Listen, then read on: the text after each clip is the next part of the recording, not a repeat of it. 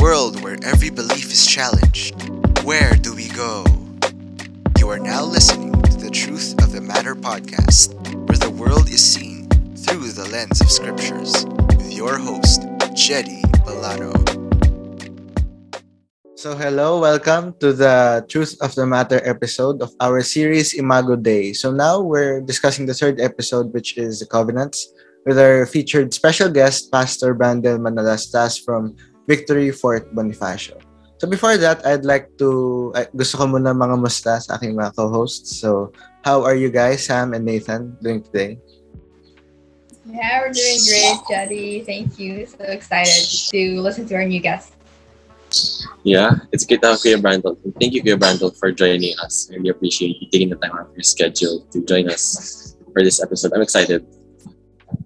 Okay, so how are you pala, Pastor Brandel, before we start? Doing good, doing well, and I'm also, same as you, I'm also excited for recording with you. I've listened to your podcast, and the conversation language is something that really is encouraging because it doesn't make theology somehow intimidating, but it's something we can discover, something to talk about. So I'm excited to share with us today. And thank you very much, Pastor Brandel, for accepting our invitation to talk with this episode. So with that, without further ado, go ahead, Pastor Brandel, take it away. All right. So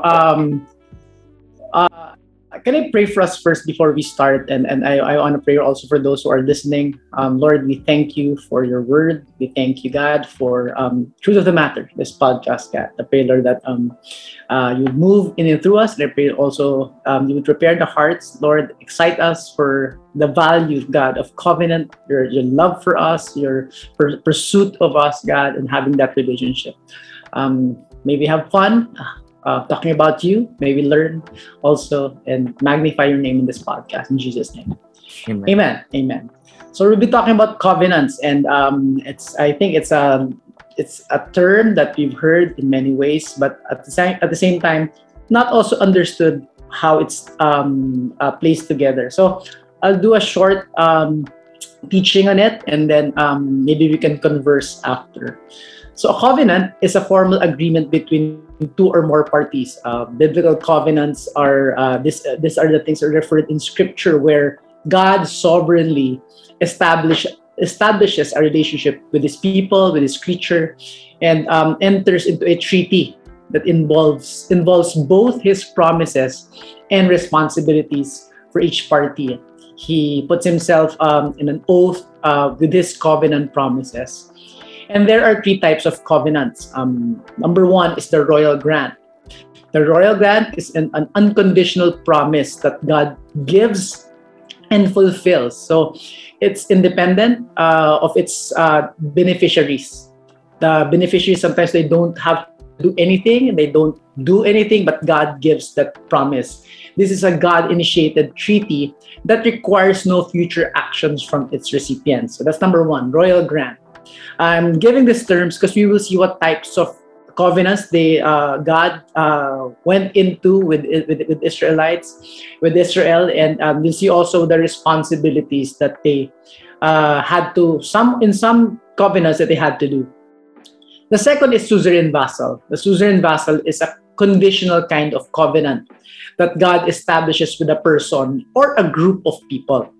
God keeps the suzerain vassal covenant for as long as the other party fulfills their responsibility of the treaty. And the last one is parity or kinship covenant. It is a covenant made between two equal partners or groups of people. For example, Abraham and Abimelech, King Solomon and King Hiram, Jacob and Laban, David and Jonathan are some of the examples of these covenants. So I'm giving these terms because it's important for us to somehow see the weight of the covenant, and at the same time the graciousness and the goodness and the loving nature of God pursuing a relationship with His people. So the first covenant is the Noahic or the universal covenant. You can see that in Genesis 8 and Genesis 9. The Noahic covenant is a reaffirmation of God's original intent of His creation. He promises that the natural order will be never destroyed again. with a flood. This is the fulfillment that was mentioned in the creation mandate in Genesis 1:26. I'll read it up to verse 30. Then God said, let us make man in our image after our likeness, and let them have dominion over the fish of the sea and over the birds of the heavens and over the livestock and over all the earth and over every creeping thing that creeps on earth. So God made man in his own image. In the image of God, he created them. Male and female, he created them. And God blessed them. And God said to them, be fruitful and multiply and fill the earth and subdue it and have dominion over the fish of the sea, or the birds of the heavens, over the earth living that moves on the earth. And God said, behold, I have given you every plant yielding seed that on the face of the earth, and every tree with seeds in its fruit, you shall have them for food. And every beast of the earth, and every bird, the heavens, to everything that creeps on the earth, everything that has breath of life, I have given every green plant food. And it was so. Why is this important? Because we can see here that's the original intent of God for creation and man's dominion over what God has created. But there was a flood, there was a catastrophe that happened, and then after that catastrophe, God made this covenant with them. In Genesis 9:1-7, and God blessed Noah and his sons and said to them, be fruitful and multiply and fill the earth. And it's the same. There's a semblance with the first creation mandate. The fear of you and the dread of you shall be upon every beast of the earth and upon every bird of the heavens, upon everything that creeps on the ground and all the fish and the sea. Into your hands they are delivered. So it's the same mandate. Every moving thing that lives shall be food for you. And as I gave you the green plants, I give you everything.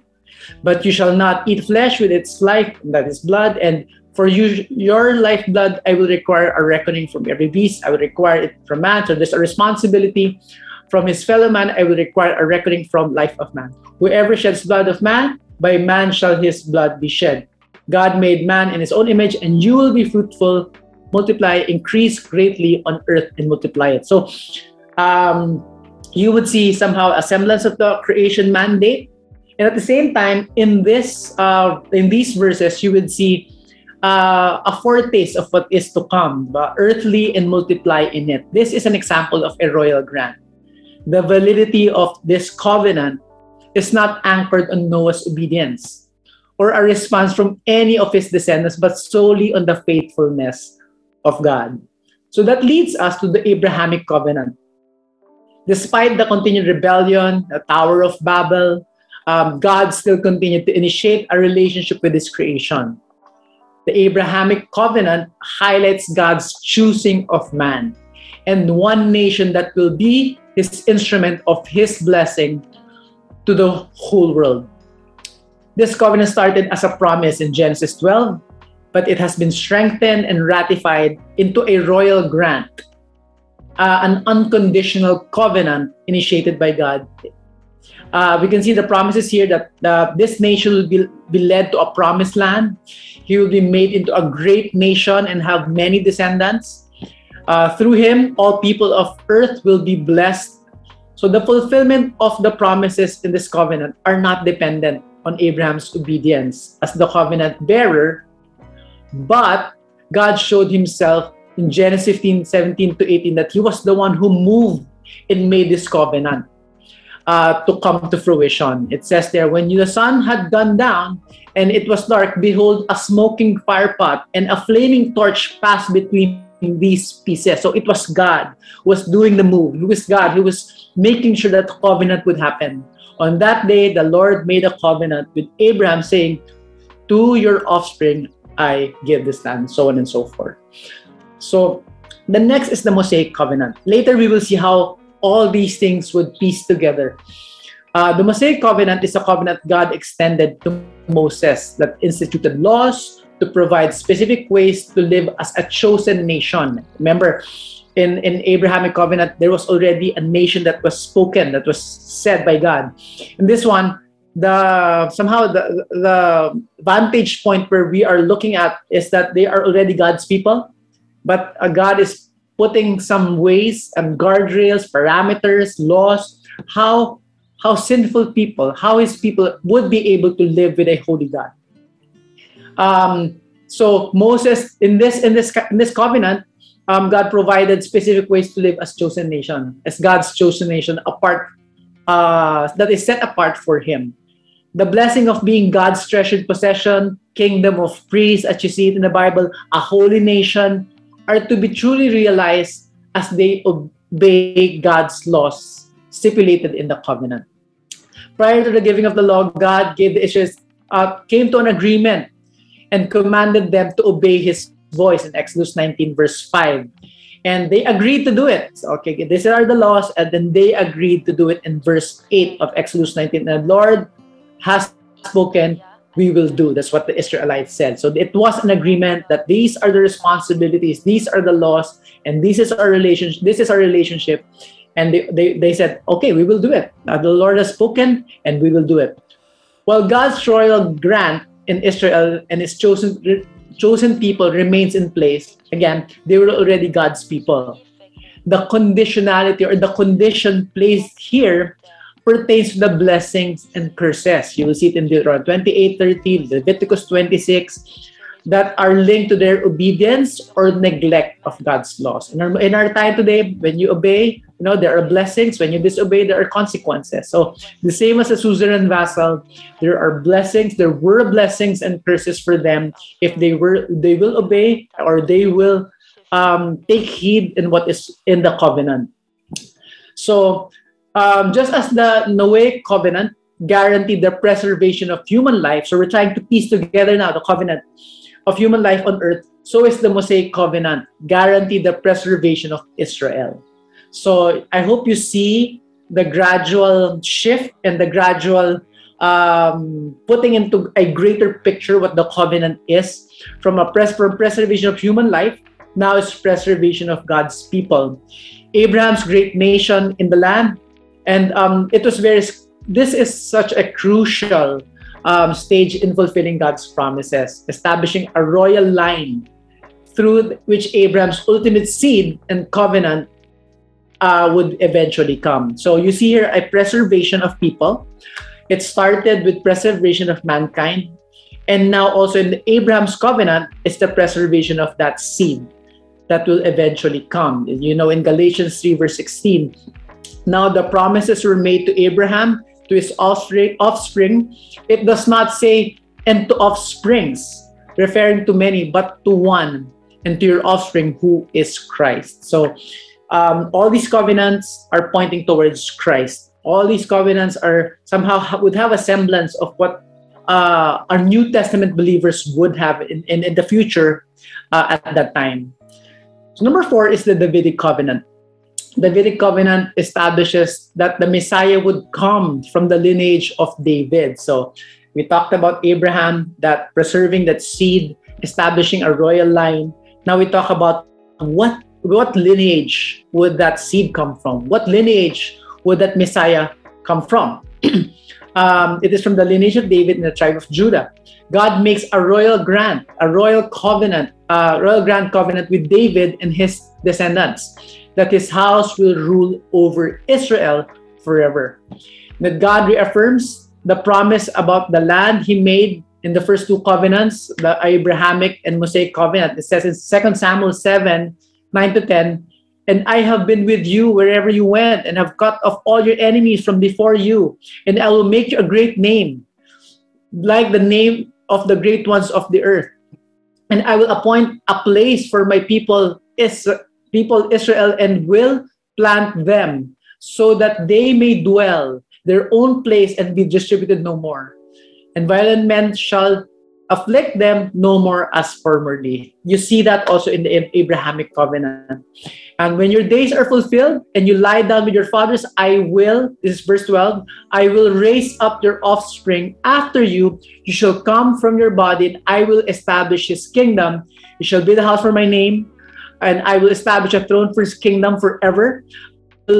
I will be to him a father, and he shall be to me a son. When he commits iniquity, I will discipline him with a rod of men, with stripes of men, sons of men. But my steadfast love will not depart from him.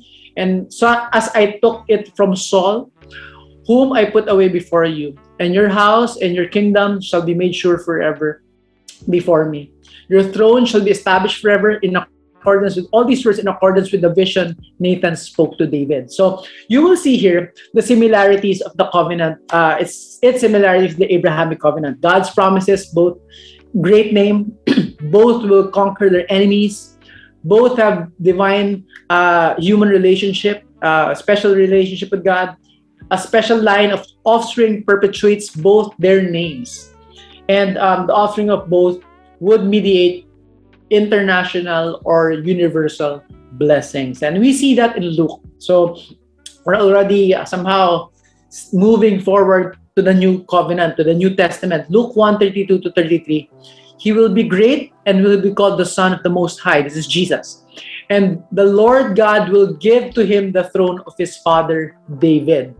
And he will reign over those house of Jacob forever, and of his kingdom there will be no end. So the Davidic covenant identifies where the offspring, where the lineage will come from, who will mediate for the international blessing or universal blessing.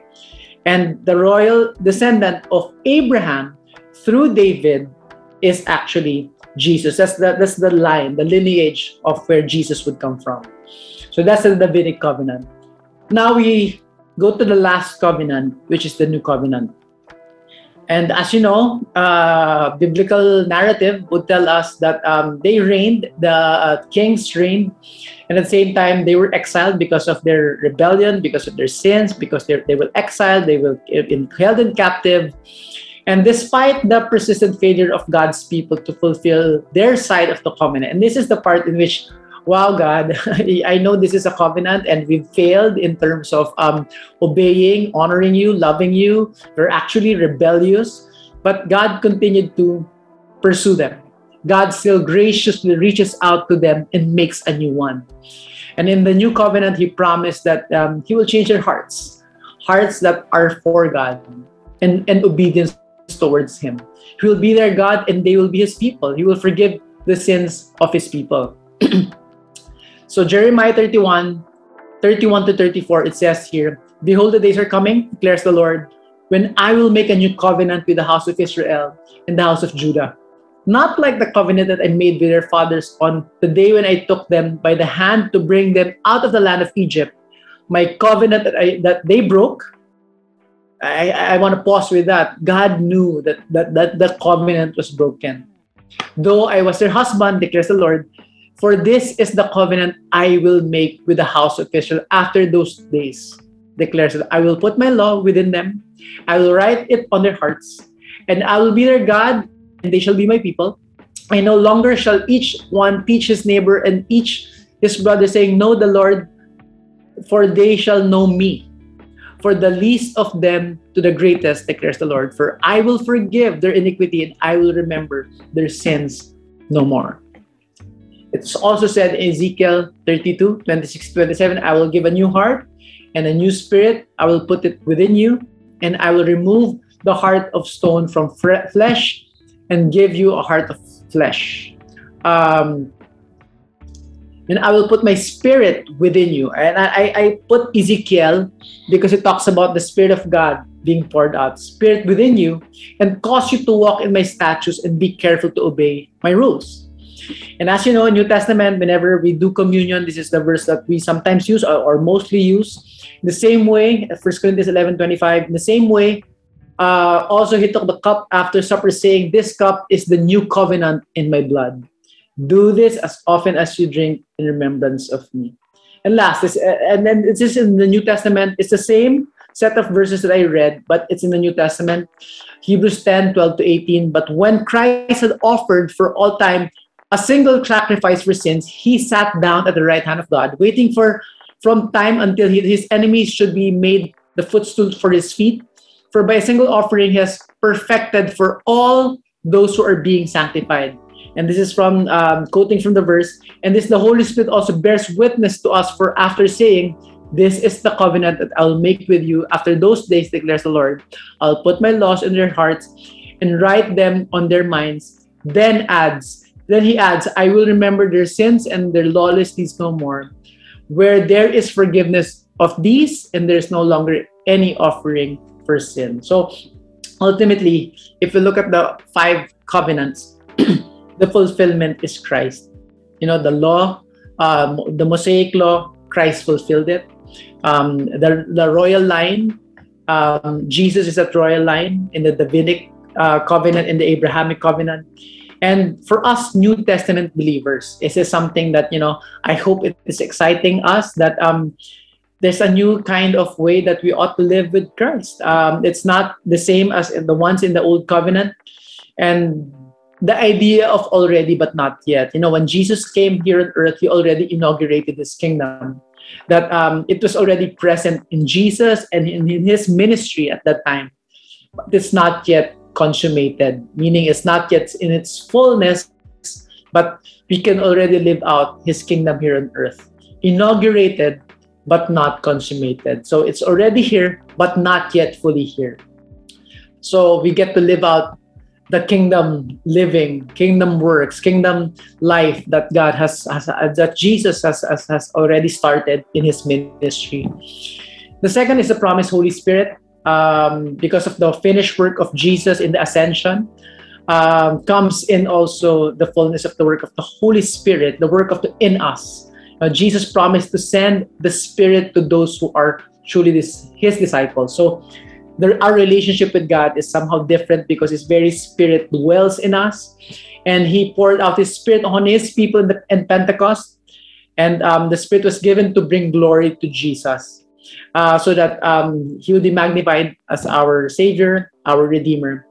And that's a huge thing, that we're able to live out in this world in power in a sense that God resides in us, in power in a sense that that we are indwelt and empowered by God's Spirit in the way we live our Christian lives. So we are not to take credit, I'm great, I'm a Christian, I'm good. It's really the very Spirit of God that works in us, that empowers us to live out the Christian walk. And last will be the people of God. The promises of God have begun in a new community, the church. And it's us, whether you are from Victory, whether you're from CCF and other GCF or other churches, there is a community of believers that are called children of God. There's the universal church. There's the people of God that in which we are called to live out the beauty of the gospel, showing that Christ is our Savior, Christ is our Lord, that the love of Christ is shared with others. And that's who we are. We are ambassadors, we are children of God. And as his people, we recognize that, this is our life. And it is a great a life of joy, a life of security, a life of a relationship with God. But we are not yet in that fullness of our relationship with Jesus. We are in an interim state. And then one day, Jesus will come again. And all of us, I hope, we are eagerly awaiting for that return of Jesus and the final consummation of all of God's promises. So I hope this helps us as we talk about covenants, that we are blessed in the new covenant to have all the things that are in the old covenant fulfilled in Christ. And now we are living in his kingdom, in a kingdom that is not yet consummated, inaugurated, but the kingdom partakers even right now. And we have the very Spirit of God that works in us, through us. And also we are called children of God. How good could it be? What else could beat that, right? We are, in a sense, children of, made real because of the new covenant. And I hope that helps us somehow. Those were a lot to take in, but it secures us that we don't have to. The relationship is something that is established. You don't have to break our backs in a way to follow these laws, dietary laws, but really, love Christ. And loving Christ, we are empowered to live out what he has called us to be. Amen. So I hope that helps us in somehow understanding, having a glimpse of what covenants are and how everything's knitted together in Christ. Okay, thank you, Pastor Brandel, for that amazing talk. We enjoyed it a lot, and I'm sure it is very helpful also for the people watching today. I hope you guys enjoyed that. And okay, as always, we'll be having a little Q&A after this. We'll start off with Nathan. Nathan, do you want to ask your question, Pastor Brandel? Yeah, I want to ask Pastor Randall. So, for you, how did you get into theology? How did you get into theology? How did I get in theology? I think, I'm not sure, I'm assuming we're all the same, that I had a lot of questions. Why did this happen? Is this person saved? If I do this, will I still be saved? I have so many questions when I was young. And even the smallest details I would ask. Like, for example, just an example, in terms of God's providence, preservation, preservation, and God preserves everything in this world. I even asked a pastor, for example, it's just some sort of, I wouldn't say silly, but it's really an inquiry. How about this wood? God preserves wood, right? Who does the preservation? Is it the Trinity? Is it Jesus? Because Colossians 1:17, he upholds, all things hold together in him. So I had that inquisitive mind, even in the smallest details. So I ended up reading a lot. Oh, this is what it is. Oh, this is what it is. So it's really the desire of knowing God. And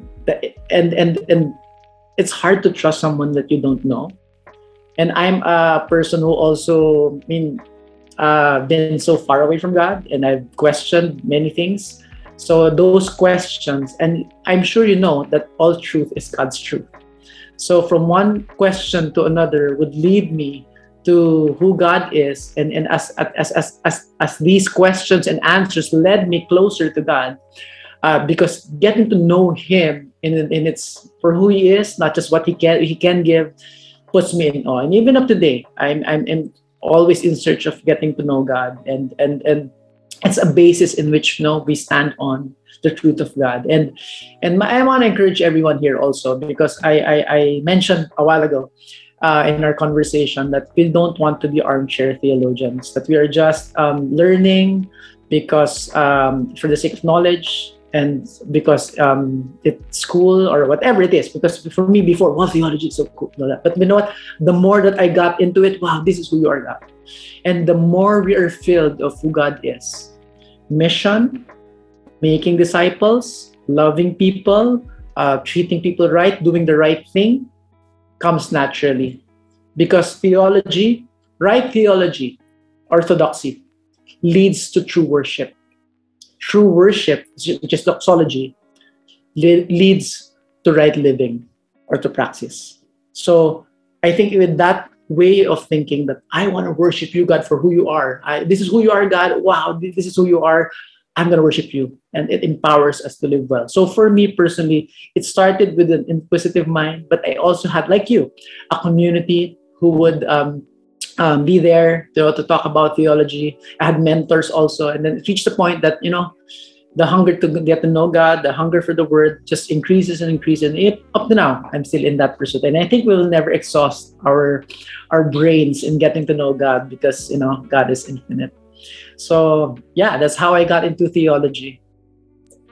Okay, thanks, Kuya. Yeah, I think we can all relate to that here in the podcast. My sentiment. Yeah. Okay, so I guess it's a follow-up lang, Kuya. So I think about many times, especially for evangelicals, right, where theology is like parang, not a bad word naman, but a little bit of apprehension. So some may ask, why should we study theology? How do we answer that? Because for us, we agree that theology is important. So how can we answer those who may not see it the same way? Well, we all are theologians. Meaning, you pray, you're a theologian. You share a verse, you're a theologian. You trust God for provision, you trust God for healing, you're a theologian. Meaning, you based your belief in who God is. The question is, do you have the right theology? So sometimes we can have, like for me, for example, before I wasn't a Christian yet, I never believed in hell, or if somehow I know it, but I don't fully believe in it, because I feel that, the suffering in this world is already hell. Eventually, we'll all go to heaven. That was my theology before I was a Christian. Sounds good, right? But that's universalism. So I was already in a wrong belief, trying to fit in my desires. So I think why study theology? Because it's a study of God. And if we want to know who God is for who He is, We have to study the Word, study who He is, because um, misinterpretation also leads to misapplication. So if you have a wrong view of who God is, you will live it out also the wrong way. Maybe some, if you don't understand grace in its truest sense, we will be so tired trying to perform before God, thinking that God would love us more. And Romans 5 says, is it 8? Yeah, 8, that while we were still sinners, Christ died for us. The fullness of God's love is given on the cross. But if you don't know that theology, you'll be so tired. I'm going to go attend service. I'm going to read 10 more chapters. I'm going to do this. We'll be going back to legalism. Then God has already given it as grace. But with the absence of theology, you could be living the wrong way and actually destroying our lives maybe, or just tiring ourselves, doing things pointlessly, aimlessly, because we don't know who God is and what His precepts and His word would want us to do in our life today. Okay, thanks, Kuya. That was a good answer. Okay, sige. I think I'm done with my questions. So, you can go with Sam. Okay, yeah. Thank you for that, Pastor Brandel. Our next question is, how do we converse about it? How do we talk about it with other people and discuss them properly? Theology. I think that's why I like the term conversation. It's not how do we teach them right away. It's a conversation, and I think all of us would have questions, and I would say open-ended questions would be a good start. Really, what made you say that God does not love you? Really, what made you say that you feel that you're not forgiven? Really, what made you say that God is not present today? And with those questions, oh, you know what? I empathize is important. You know, I would recognize that you could have, you know, it's a real feeling that we have. But it's good that know what we believe in. It's not really based on how we feel.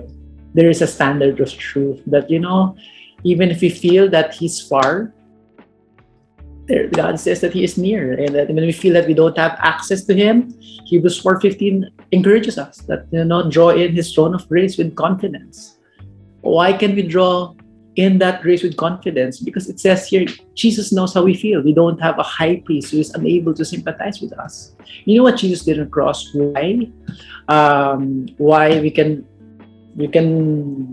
confidently have that access? He lived for us. He died for us. So that, because God knows we cannot make it. We cannot make it by doing it on our own. We cannot go near Him because it's a holy God. So Jesus did it all. That's why when we follow Him and trust Him, that what He did on the cross is final.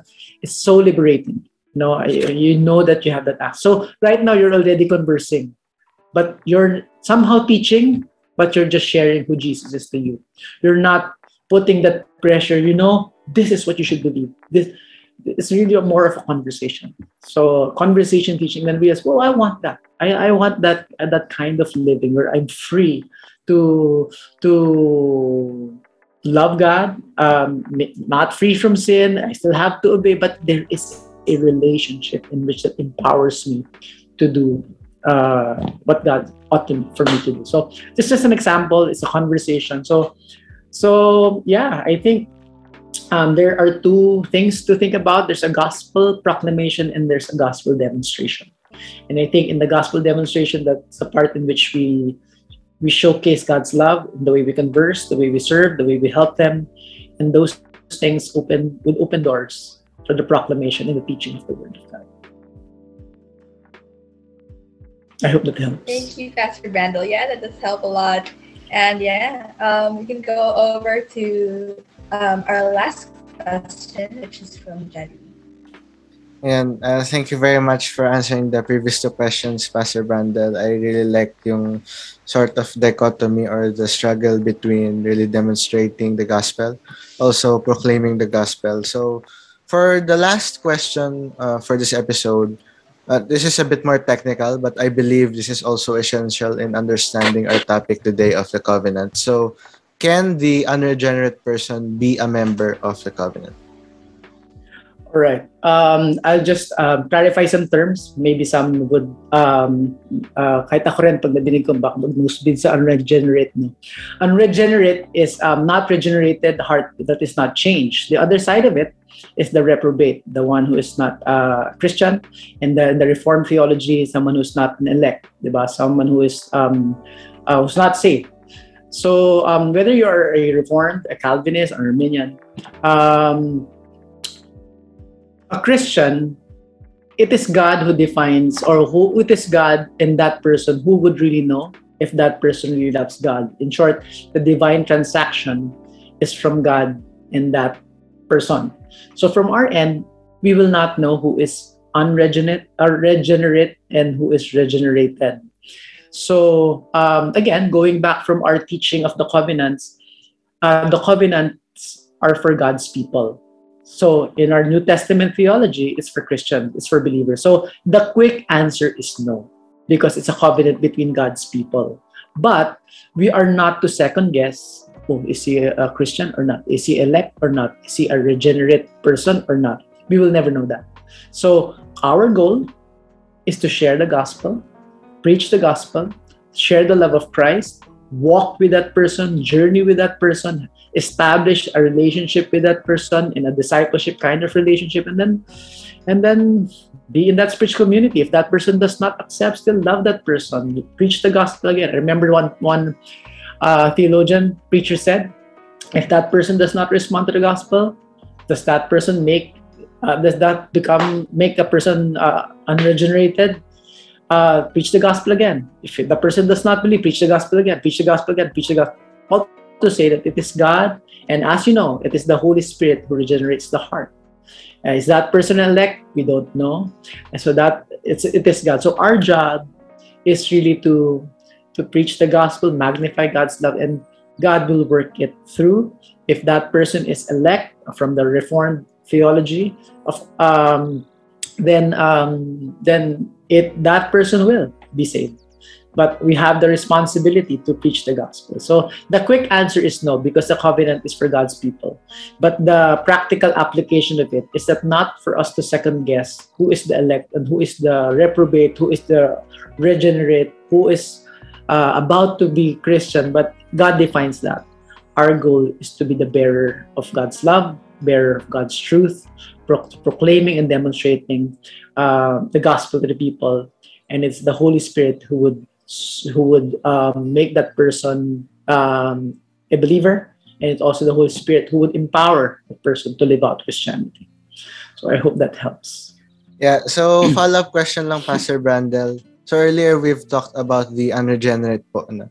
So about this question, it's how do children of believers enter the covenant? So a bit of a context po sa question na to.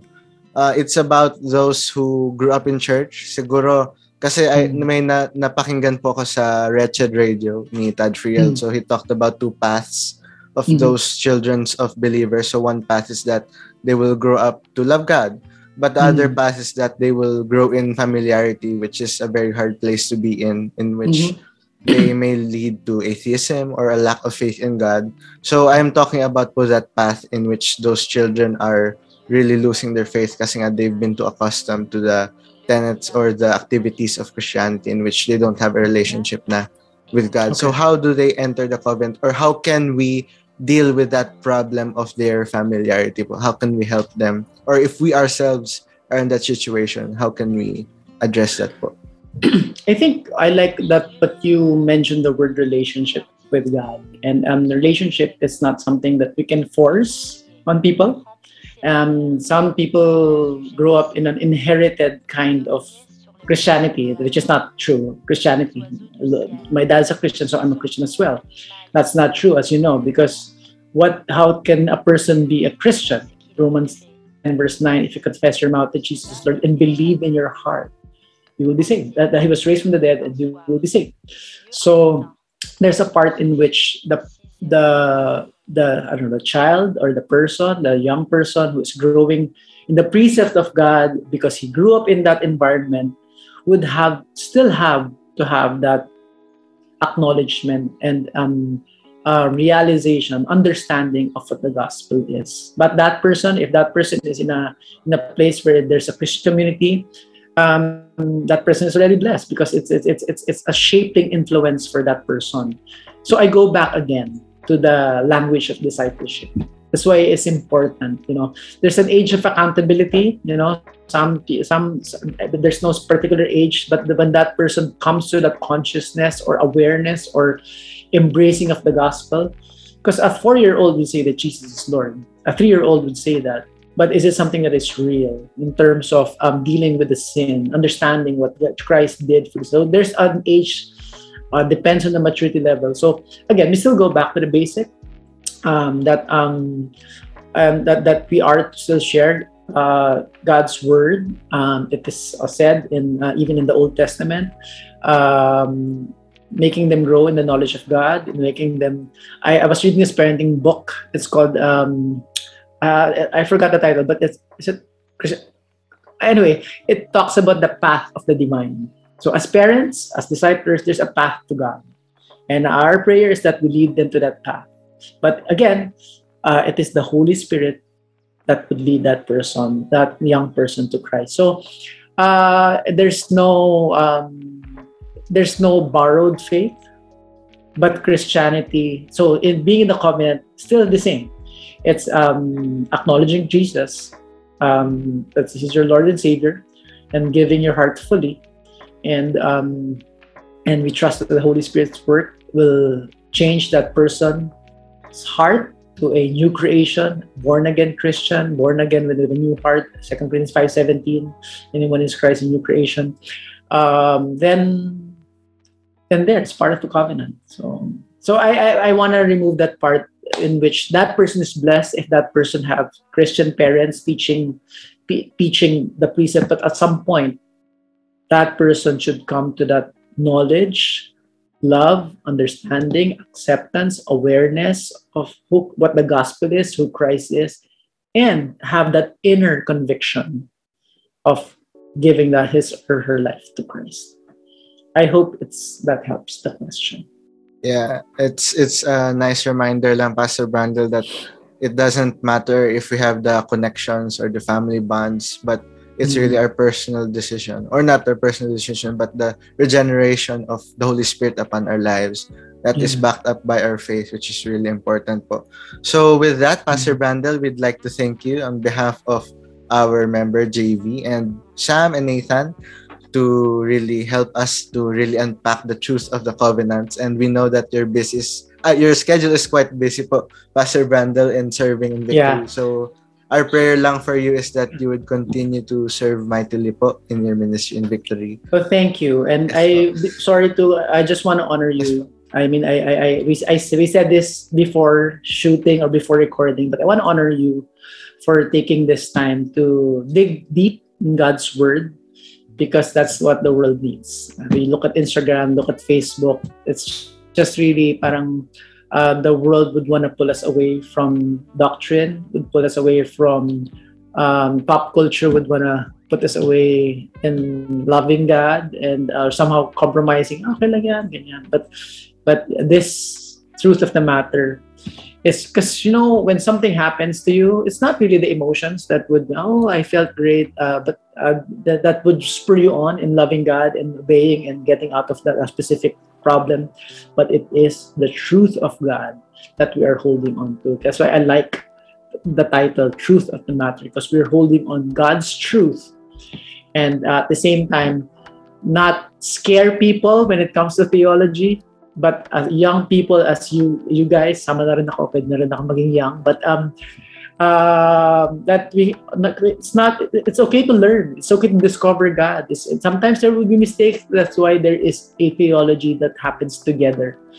We get to learn God together. So I want to salute everyone and honor everyone that you're doing a great job. And I'm sure that a lot of people would grow in this podcast if they listen to it. Yeah, we salute din po. We salute you din po, Pastor Brandel, kasi sabi nga po, I believe it's in James that those who teach will have stricter judgment. So we do as much as possible really want to apply in our own lives as much as we want to impart it to the lives of others. So again, once again, thank you very much, Pastor Brandel, for this opportunity. In closing, I'd like to appreciate all of those who are involved in this podcast. I would also like to appreciate our other members that I haven't mentioned in before. So we have members such as Bettina Vicente and Papi. Thank you very much for helping us with our tech and design team. And also, yun lang. This closes the three-part episode of Imago Day, but next episode we'll have a special episode which is the question and answer portion with another pastor from Victory Fort Bonifacio. So he's our special guest. So secret muna. Ayan, we'll reveal it next week. So with that, thank you very much. I hope you would like, share, and subscribe in our YouTube channel and also follow our FB pages. And if you can see, meron tayong bagong episodes sa Facebook which are called Truth Applied. So they are mini series based off of our main episodes, and they will tackle application points which you can apply in your personal lives based on these episodes. So thank you very much, guys, for joining, and God bless us all. Bye bye. Bye guys. Thanks for Thank watching. you. Thanks for watching. Thank you, Pastor Brandel.